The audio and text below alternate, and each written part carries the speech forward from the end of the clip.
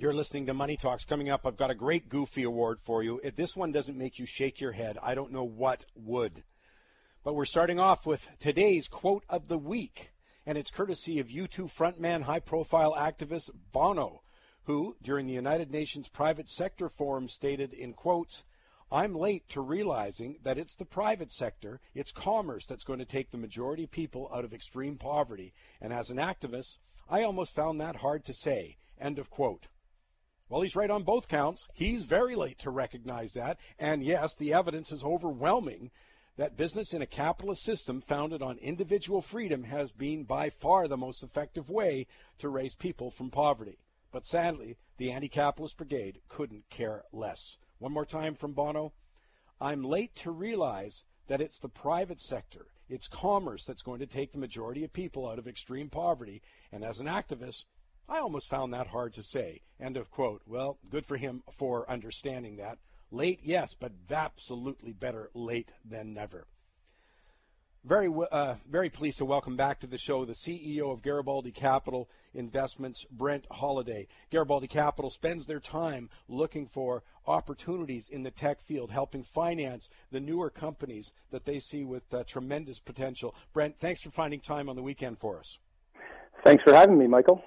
Let's start with just what's going on in the tech world. Let's go fairly quickly here, but, what are some of the interesting things you're seeing happening right now? Because I could have talked to you last week and it could be a different list. Yeah, it does move very quickly.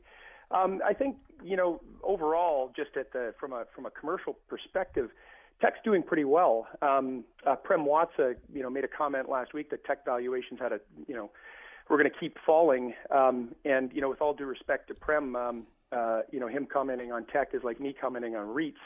But he may be, in fact, talking about a few cases like LinkedIn and Twitter. The reality is that tech is still robust. The global IT spending is growing at 5% this year. So there's a lot of, good news coming out of the tech side of the economy. And you see that in the early stage as companies are still getting financed. And exiting at pretty nice valuations.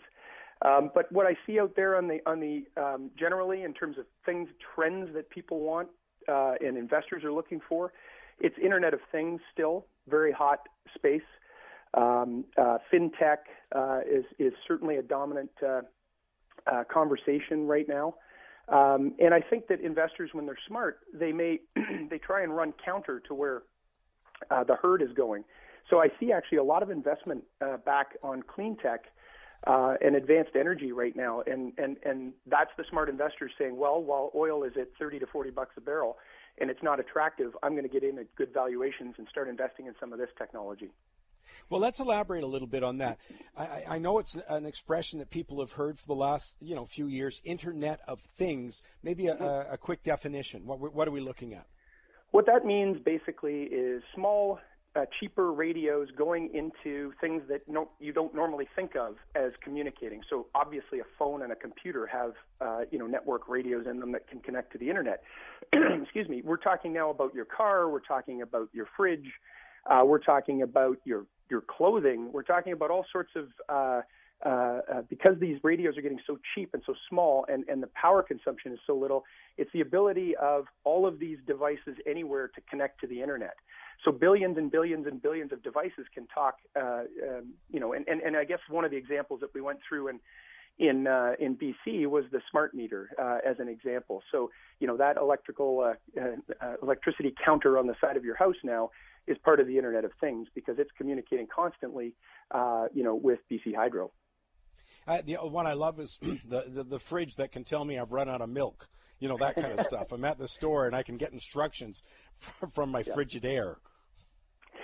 One really interesting is a company called ThoughtWire in Toronto that developed an enabling platform for Internet of Things, and it made the Credit Valley Hospital, they call it the most advanced hospital in the world, because now what they've done is they've made all the devices in the hospital and all the lights and heat and everything else connected in one. But the real practical application of that is when a doctor enters the hospital, their phone switches over to become effectively a pager.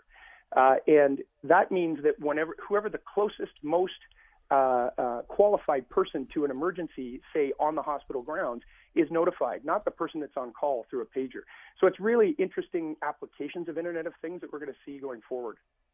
That's what I love about it. I mean, there's obviously, we're talking investments too, but I mean, I just, what we're doing right now, generally, I see, Brent, is that we sort of become aware of these things. Like, we're kind of getting aware of self-driving cars. I think most people will have heard of self-driving cars. Certainly anyone who's listened to this show has been hearing, ad nauseum about them for 3 years. What we haven't been able to do, it seems, in our public discussions is see where that impacts things. For example, we have a big debate right now about Uber, as you know.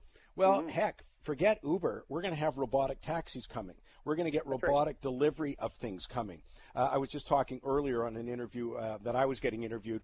We talk minimum wage, and I'll tell you, the minimum wage advocates absolutely hate me for saying this, because I'm saying they're missing the boat. What is it? Domino's Pizza just announced their own robotic delivery system. McDonald's is working on it. We already know what self-ordering kiosks look like. Yep. I mean, it's changing things, and we don't seem to be able to adapt that in the way you just did. What reminded me is when you're talking about being able to page the most qualified doctor instantly. Yeah. This is going to change. This is our biggest hope for healthcare, I think. Self-driving cars are going to save a fortune in terms of accidents, and that, of course, will save a ton of money for the healthcare system. But it's this kind of thing with efficiency that I think is the biggest hope for sustainability in healthcare. Right, and you hear about all this investment into things like Internet of Things, and the practical use of it at the other end is hard. You can invest in a company like Sierra Wireless, who do the machine-to-machine communications. They're that communications layer, but it's understanding what the applications are at the end that really helps. And so those are great examples. Of course, their devices are going to be in some of those self-driving cars. You got all the sensors and everything else that need to be in there. I heard recently at a conference. The guy stood up talking about the sharing economy for cars and the self-driving cars, and he said 25% of kids born today will ever get driver's licenses in their lifetime. That was his quote. He said, because if they're going to live in urban centers, they won't need it, because they'll get the self-driving cars and the ride sharing and everything else. So really fascinating stuff, and how it's going to change our lives. And fintech is going to change our lives too, Michael. Again, elaborate on that a little bit for us, please. So financial technologies are changing fast, and it's the potential for these financial technologies to disrupt the banks, the status quo. Payment technology is changing. Everybody's getting familiar now with Apple Pay and Google Pay that are out there, and Square. But there are going to be a variety of different ways that we can pay for our goods that are going to be simpler for the merchant, simpler for the consumer. But of course, you've got to have it's got to be highly secure. You can't have any fraud, et cetera, et cetera. So there's a lot of security and really hard technology that's behind all of that. It certainly isn't easy. And then you've got companies that are popping up that do lending. Group Lend, which I think renamed itself Grow in Vancouver. You've got a bunch of these financial services companies that, because they're using the power of mobile devices and appeal more to millennials, who don't do things the same way that you and I, like, they never understood what standing in a lineup at a bank ever meant. So that they're taking advantage of what the millennials want, and that they all have these powerful devices in their hand, and they're changing the way lending's going to happen and banking's going to happen. So really interesting things happening in financial technology that are disrupting. All the banks, by the way, are hiring technology leaders as fast as they can to try and not lose, what they have. There's billions and billions of dollars at stake, that's for sure. Well, I just sort of smile when I hear that. I mean, I couldn't agree more with you, by the way. Very familiar with that side of the things. But it's incredible how slow reacting. I deal with a lot of companies, and I get companies coming to me. And the first thing I say is, you never see an opportunity in the change. That's the problem. They are always long-term, slow reactive. I mean, goodness gracious, I'm working in a medium. When we talk about the media in general, the mainstream media had such an advantage, and yet they squandered it because they never saw the opportunity. It's quite something. Let's go a little bit to the clean tech side. Sure.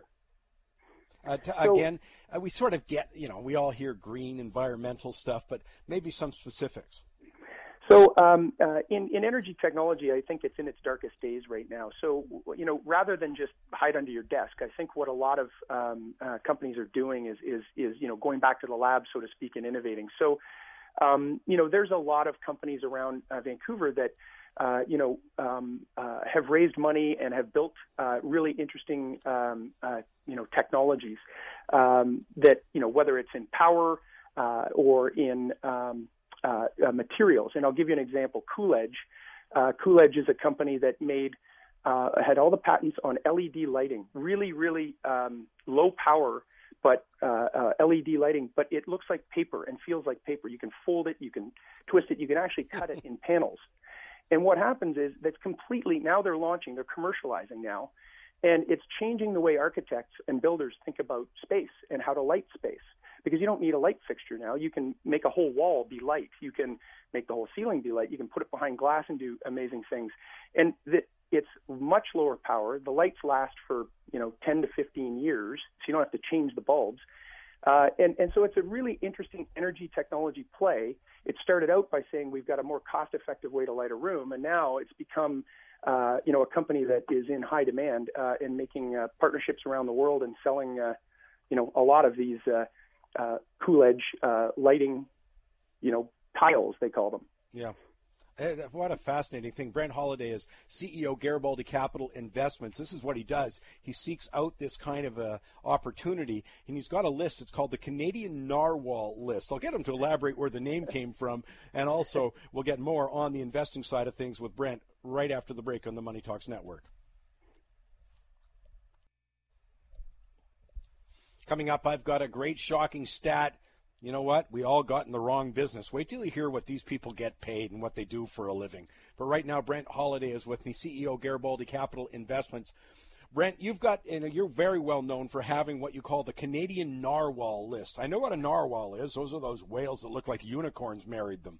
But that's right. That's right. Where did you come up with this? What criterion do you use to select what makes this list? Well, first of all, the narwhal came because they were calling technology companies in the United States that were sort of born after the dot-com crash. They were calling them unicorns when they hit $1 billion in valuation. And in fact, the Wall Street Journal tracked the unicorn list. So what I just said, look, we actually have a real beast, and it's not a magical horned animal. It actually exists, and it's Canadian. So I decided to sort of call out the Canadian unicorns, if you will, and rename them narwhals.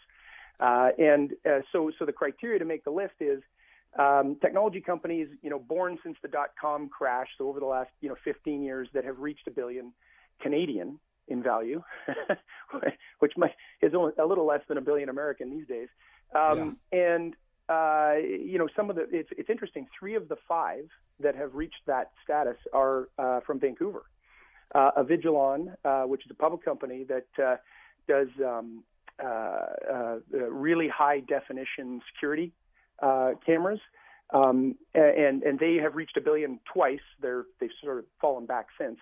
Another one is Hootsuite that everybody's pretty familiar with.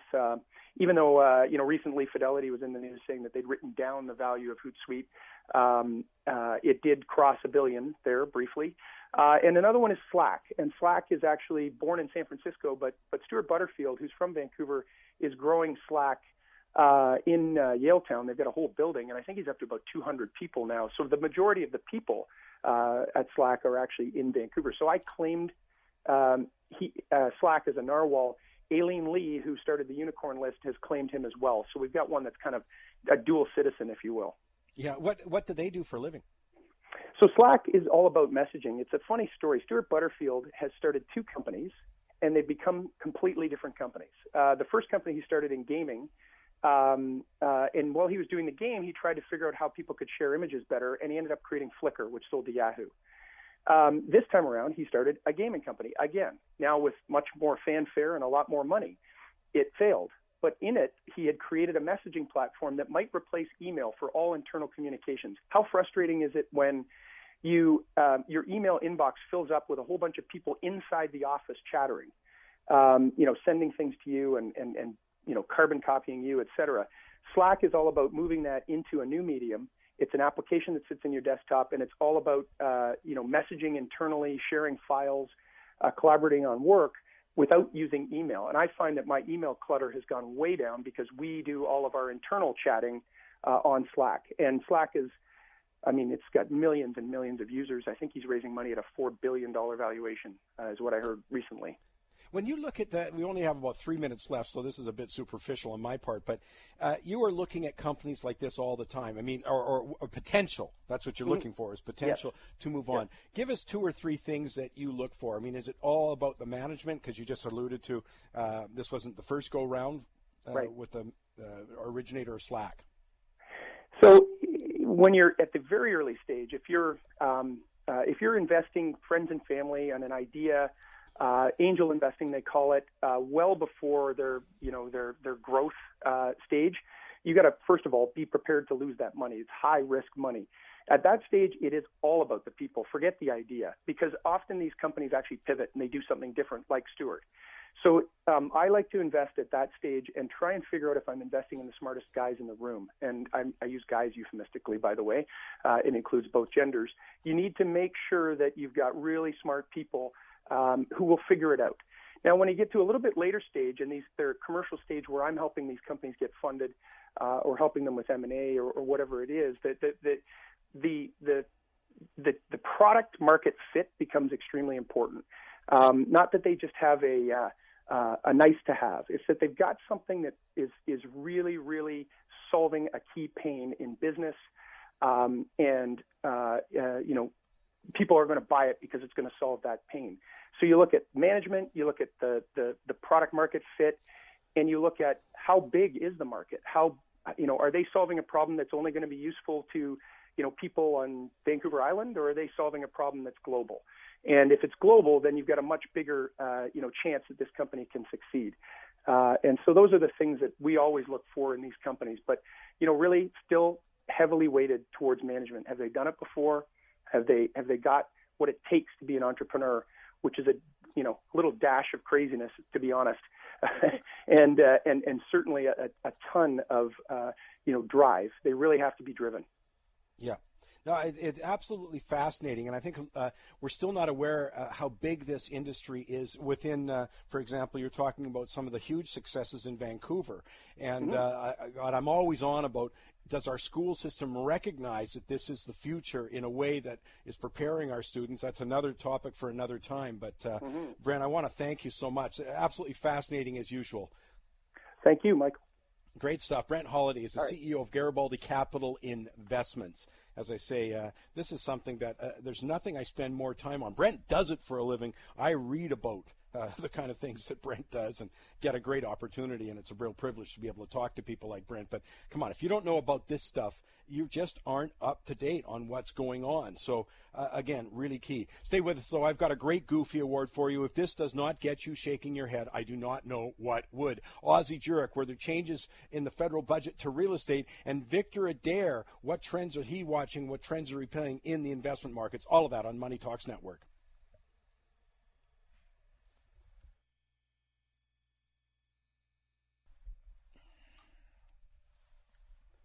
Coming up, Victor Adair live from the trading desk. And have there been any changes to real estate out of the federal budget? Ozzie Jurek will answer the question. But first, it's time for my shocking stat of the week.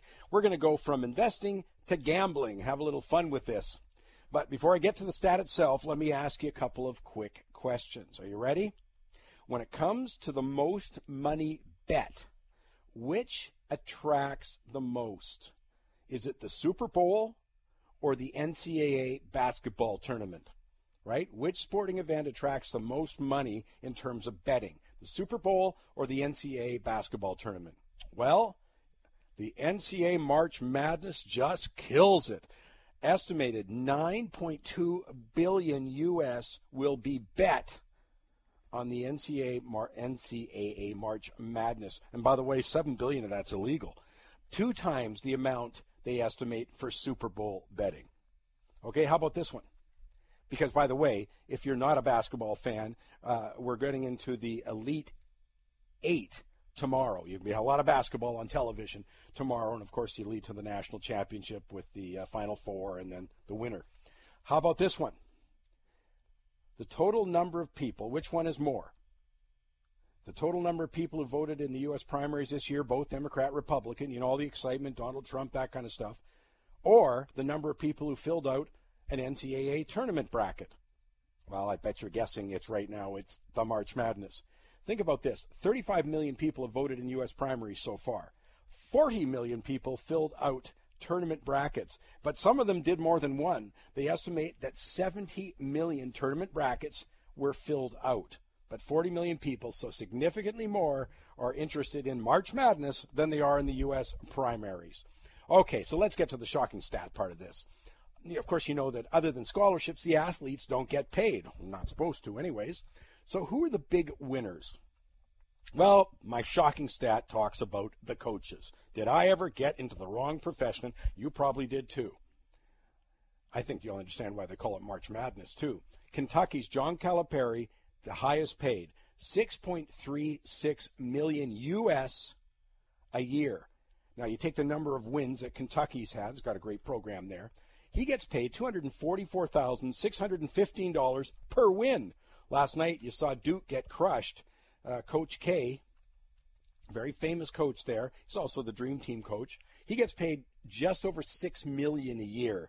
And you take the number of wins that Duke's had, that works out to $262,608 per win. I chose another couple just to give you an example. Spokane, Washington, down obviously in Washington State. They played last night also. They lost, and I thought they looked poorly coached, by the way. They played Syracuse. I thought they were absolutely confused by Syracuse's 2-3 zone. They didn't know how to break the press at the end of the game, and hence they lost it. Well, Gonzaga's Mark Few gets paid $1.25 million. Maybe he's underpaid. $48,077 per win. And finally, Michigan State's Tom Izzo, $4 million. He gets $137,130 per win. All I know is, yes, I'm jealous. I got into the wrong profession in a dramatic way because I love basketball. I've coached a lot of basketball, and I never even made $1 doing it. So there you go. That's the March Madness numbers. I'll take a break. I'll come back. Did the federal government change anything in real estate? I'll ask Ozzie Jurek on the Money Talks Network. Coming up, I've got a Goofy Award, as I said earlier. I'll tell you, if you don't shake your head at this one, you must be in a neck brace. Right now, though, I go with Ozzie Jurek, the federal budget, real estate, all of that. You can find Ozzie at Jurek.com. And thank goodness we can find him here on Money Talks because, what is it, Ozzie? Next week, you're going to be busy with the Land Rush Conference.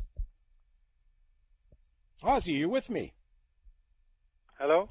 Oh, there you go. Oh, I love that. It's always a crisp beginning to an interview when I'm going hello, you're going hello, and then you've got a German accent. I mean, everything's breaking loose here right now. Well, next week we have our 23rd year of Land Rush. Can you believe it? People saying you coined that name for the mad market in Vancouver. No, we've called it Land Rush for 23 years. And when I look back, we did some spectacular forecasts over time. Of course we did, I would say that. But think about it. In 2011, we said buy the Canby Corridor. In 2012, we said buy everything on the SkyTrain. 2013, buy where the Chinese and Iranians are buying. Last year, Richmond, Savas, and this year, the best condo markets. And in 2016, well, you're going to come for Land Rush next Saturday. The other thing you do, though, you got a ton of great speakers there. I know that, Ozzie. But you also will have your list of 100 deals under $100,000, which I kind of like. I always think that's a lot of fun. It's interesting. We have one couple, she says, they bought a property every year off the list for the last 4 years. So there you go, right? Isn't that interesting? Lower mainland are most of them, you know. Yeah, no, but of course, I mean, it's sort of a ripple effect out from, you've been on top of the Vancouver market at the World Outlook Conference since 2011, down in Phoenix too, right away there, and that area, not just Phoenix, of course, really had a huge kick from the U.S. dollar, but also good timing on that one. It's going to be very interesting to hear what you've got to say. I mean, is this a time to buy, or should you sell into this strength and cash in and go to another market, that kind of stuff? So you've got no shortage of things to talk about in the last several years. No question. And we'll always have my 8 astounding predictions. We also have a top agent from Phoenix coming up. So it's an all-round great conference. Let's talk about the federal budget here, Ozzie. And, first of all, it didn't look like there was a ton that impacted real estate here. No, it's funny. We were watching the Liberals' first budget with sort of some trepidation because there were weeks of hyperbole about fixing the housing crisis and trial balloons from everything from foreign buyer restrictions or dramatic expansion of affordable rental housing. So we were expecting some bold initiatives, perhaps game-changing legislation, but there were none of that. Again, well, there's what 500,000 was in the budget to track where home buyers are coming from. Is that right? I saved the 500,000. They're coming mainly from China, then the United States, then India and Iran in that order. Yeah, and well, we've also got the private firms. I mean, Colliers has done a big report, National Bank this past week, and talk about getting involved after the horse has left the barn. And I'd also love to see. They should assume, and they have to do it with the other two levels of government, I know that, but they should assume the kind of numbers that those other studies have found, and now what do you do that doesn't have more negative repercussions than positive? I mean, it's a tough go with this one. No question. And even on the affordable housing file, which they really talked a lot about, they earmarked $2.3 billion, but that money is divided within 61 cities, and $739 million goes to Aboriginal housing, $200 indirectly repairing senior housing. That leaves $1.3 billion to be shared among 61 cities. So Vancouver gets $2 million. That's about the cost of a house. Yeah, and that's a great example, though, Ozzie, that these numbers get a little big until you start, you break it down and say, wait a second. That's not much at all, when you've got $1.3 billion over 2 years, for 61 cities. And, of course, we do know the price of housing in Toronto, in Vancouver, but also moving fast in Victoria, Calgary still with their decline still is expensive. I mean, in other words, they're not doing much. No, in fact, talk about expensive. In Vancouver, it costs an average of $440,000 to build a single one-bedroom social housing rental apartment because of mandatory LEED level environmental construction, rent supplements, and so on. So, at best, with that $2 million, we could build 5 more units. That's why, by the way, I laugh when we do all the hand-wringing from politicians about affordable housing, and you look at the component part, depending on what city you live in, but it's a massive add-on to the cost of housing done at the municipal level, especially if you're talking of Vancouver or Toronto, but at the municipal level and then at the provincial level. I mean, the property purchase tax, it was adjusted upward, but still, you buy the average house in Vancouver or something, and they're going to find out in Victoria if you're buying real estate over there. My goodness, that's a steep tax. Yeah, it's huge, and in fact, we do have a spotlight on Victoria next week where we have an ACE developer / realtor, Rick Hogendorn, make a presentation because Victoria is burning higher as well. But it's been on the budget side, we really haven't seen much. I mean, the Conservative government had a proposal to create a tax exemption that would allow Canadians to avoid capital gain tax from selling real estate. If they donated the proceeds, they scrapped that. There was no mentioning, by the way, of the RSP, which was a budget promise that there would be some unique things that we could do with our RSP. And in terms of tightening mortgage lending, there is a nice sentence here: closely monitor vulnerabilities related to housing. I want to come back very quickly to one more there that you just talked about, that they're scrapping the previous government, the Conservative government, had a tax exemption that allows the Canadian to avoid capital gains if they sold the real estate, if they donated the proceeds to a registered charity. I have no idea why they canceled that. Yeah. Obviously, I'm someone who goes out and fundraises, so I don't like that at all. No, and it doesn't make sense. I mean, how much money are we saving with? How many people are going to do that? And if they did, why should they be punished on top of it? It just doesn't make any sense. It really doesn't. I thought that was one of the better things that the Conservative government had done. I'm shaking my head at that one. Give me the hot property. We got a good one this week. I think it's a Chilcotin Ranch, 142 acres for $549,000. And all the buildings on it are 8 years old or less. Workshop, barn, beautiful home, hay shed. It's that classic rolling hills in the Chilcotin with a meandering creek around it. It's $549,000, the price of a one-bedroom suite in Vancouver. There you go, 142 acres. Wow. Ozzie, I'll be dreaming about that this weekend. I want to thank you for taking the time. And a reminder, if you want more information on the Land Rush conference, hey, it's easy. Just go to jurock.com right there. You can sign up and go to the Land Rush this year. April 2nd, isn't it, Ozzie? It's April 2nd, and until Monday night, you can buy 2 tickets for the price of $97. A bargain. There you go. Especially if you're interested in real estate, don't spend your money without going and get more education. I'll take a break. I'll come back. Hey, I've got Victor Adair live from the trading desk. Plus, I got the head shaking Goofy this week. Coming up, I got a Goofy Award, but let's go live to the trading desk. Victor Adair awaits me there. Victor, I mean, the big theme that we've been talking about, was sort of the strong U.S. dollar, weak Canadian dollar, weak oil prices, other commodities, and that trend had been taking a rest. We had been correcting upward. The Canadian went from 68 nearly to 78 cents. We watched, oil go way up, all of that stuff. So I still think the key is to know where we're at on those trends. You're right, Mike. We had a very strong U.S. dollar, very weak commodity market until January and February of this year. As a matter of fact, it was just over a month ago, February the 11th, we had crude oil at $26. That was a 13-year low. And here we are just over a month later, crude had rallied to a high of $42. That's a gain of 60%. So to cut to the chase, my thinking is that the commodities got oversold, like the Canadian dollar got oversold. They've had a rally, a corrective rally, and that is ending or it's over, and we'll go back to a stronger U.S. dollar, weaker commodity prices. That's how I'm positioning in the market for my short-term trading account. So you think that sort of corrective phase, meaning that counter to the main trend, is over? Like, where are you with the, let me just ask specifically, Vic, where are you like with the Canadian dollar? Where are you with gold? Where are you with oil? Sure. The trades that I have on, I'm short of Canada, short the Japanese yen, short gold, and this week I put on some initial short positions in WTI crude oil and in the U.S. stock market. One of the things I'm always really interested in the market is how there are relationships between different markets. I mean, sometimes it's sort of obvious to our minds. You say if the U.S. dollar is strong, then gold is weak and vice versa. But I noticed that when WTI made a bottom on the 11th of February and turned higher, a whole lot of markets made a turn. The Canadian dollar obviously kind of tied to the hip with the WTI, but also the stock market, credit markets reversed. It's just this interesting thing about how a relationship will build, and then, of course, it'll change. And one of the key ones I'm watching right there is that for some time now, let's go back several months, we've seen when the U.S. stock market is weak, then the Japanese yen is strong. I can think of that as capital from Japan that's been invested in stock markets outside going back to Japan.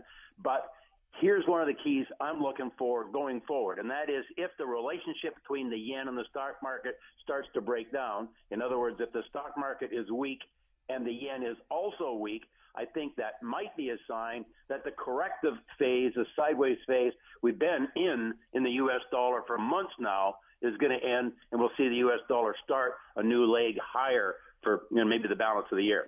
Yeah, I'm always interested. As you know, I'm simple. I watch the U.S. dollar. I think if I get that right, as you just explained, there's a lot of correlation with other markets. So that's why I find what you're saying now about the yen and the stock market fascinating, because on a long-term basis, I don't like the yen. I don't like the euro, long-term. Their problems are too great for me. So that'll be a very interesting observation to see. As you say, it'll be a sign that the U.S. dollar weakness is over. Yeah, Mike, I'd say one final thing here, and the trade that I haven't got on yet, and maybe it's because all of the trades I have on already are kind of the same. They're related to one another. But the trade that I don't have on yet, and I should have on, I'll look to get it on, is to get short the euro. I think the euro currency relative to the U.S. dollar is going to weaken. And, I'll just have to find a spot to get that on and try to stick with it. Well, there you go. You got all weekend to think about it. You got a holiday yesterday from your trading. Vic, thanks for taking the time, and have a terrific weekend. You betcha, Mike. Thank Thanks you. to Vic. Too, my thanks, of course, to Ozzie Jurek. My thanks to Brent Holliday. My thanks to Brent Woyett, and also to Michael Levy. Money Talks is brought to you by Solera Club. Solera Club is royalty-based, which means you get paid first. There's no fees, and it's in that tech sector. For more information, go to soleraclub.com. Time now for this week's Goofy.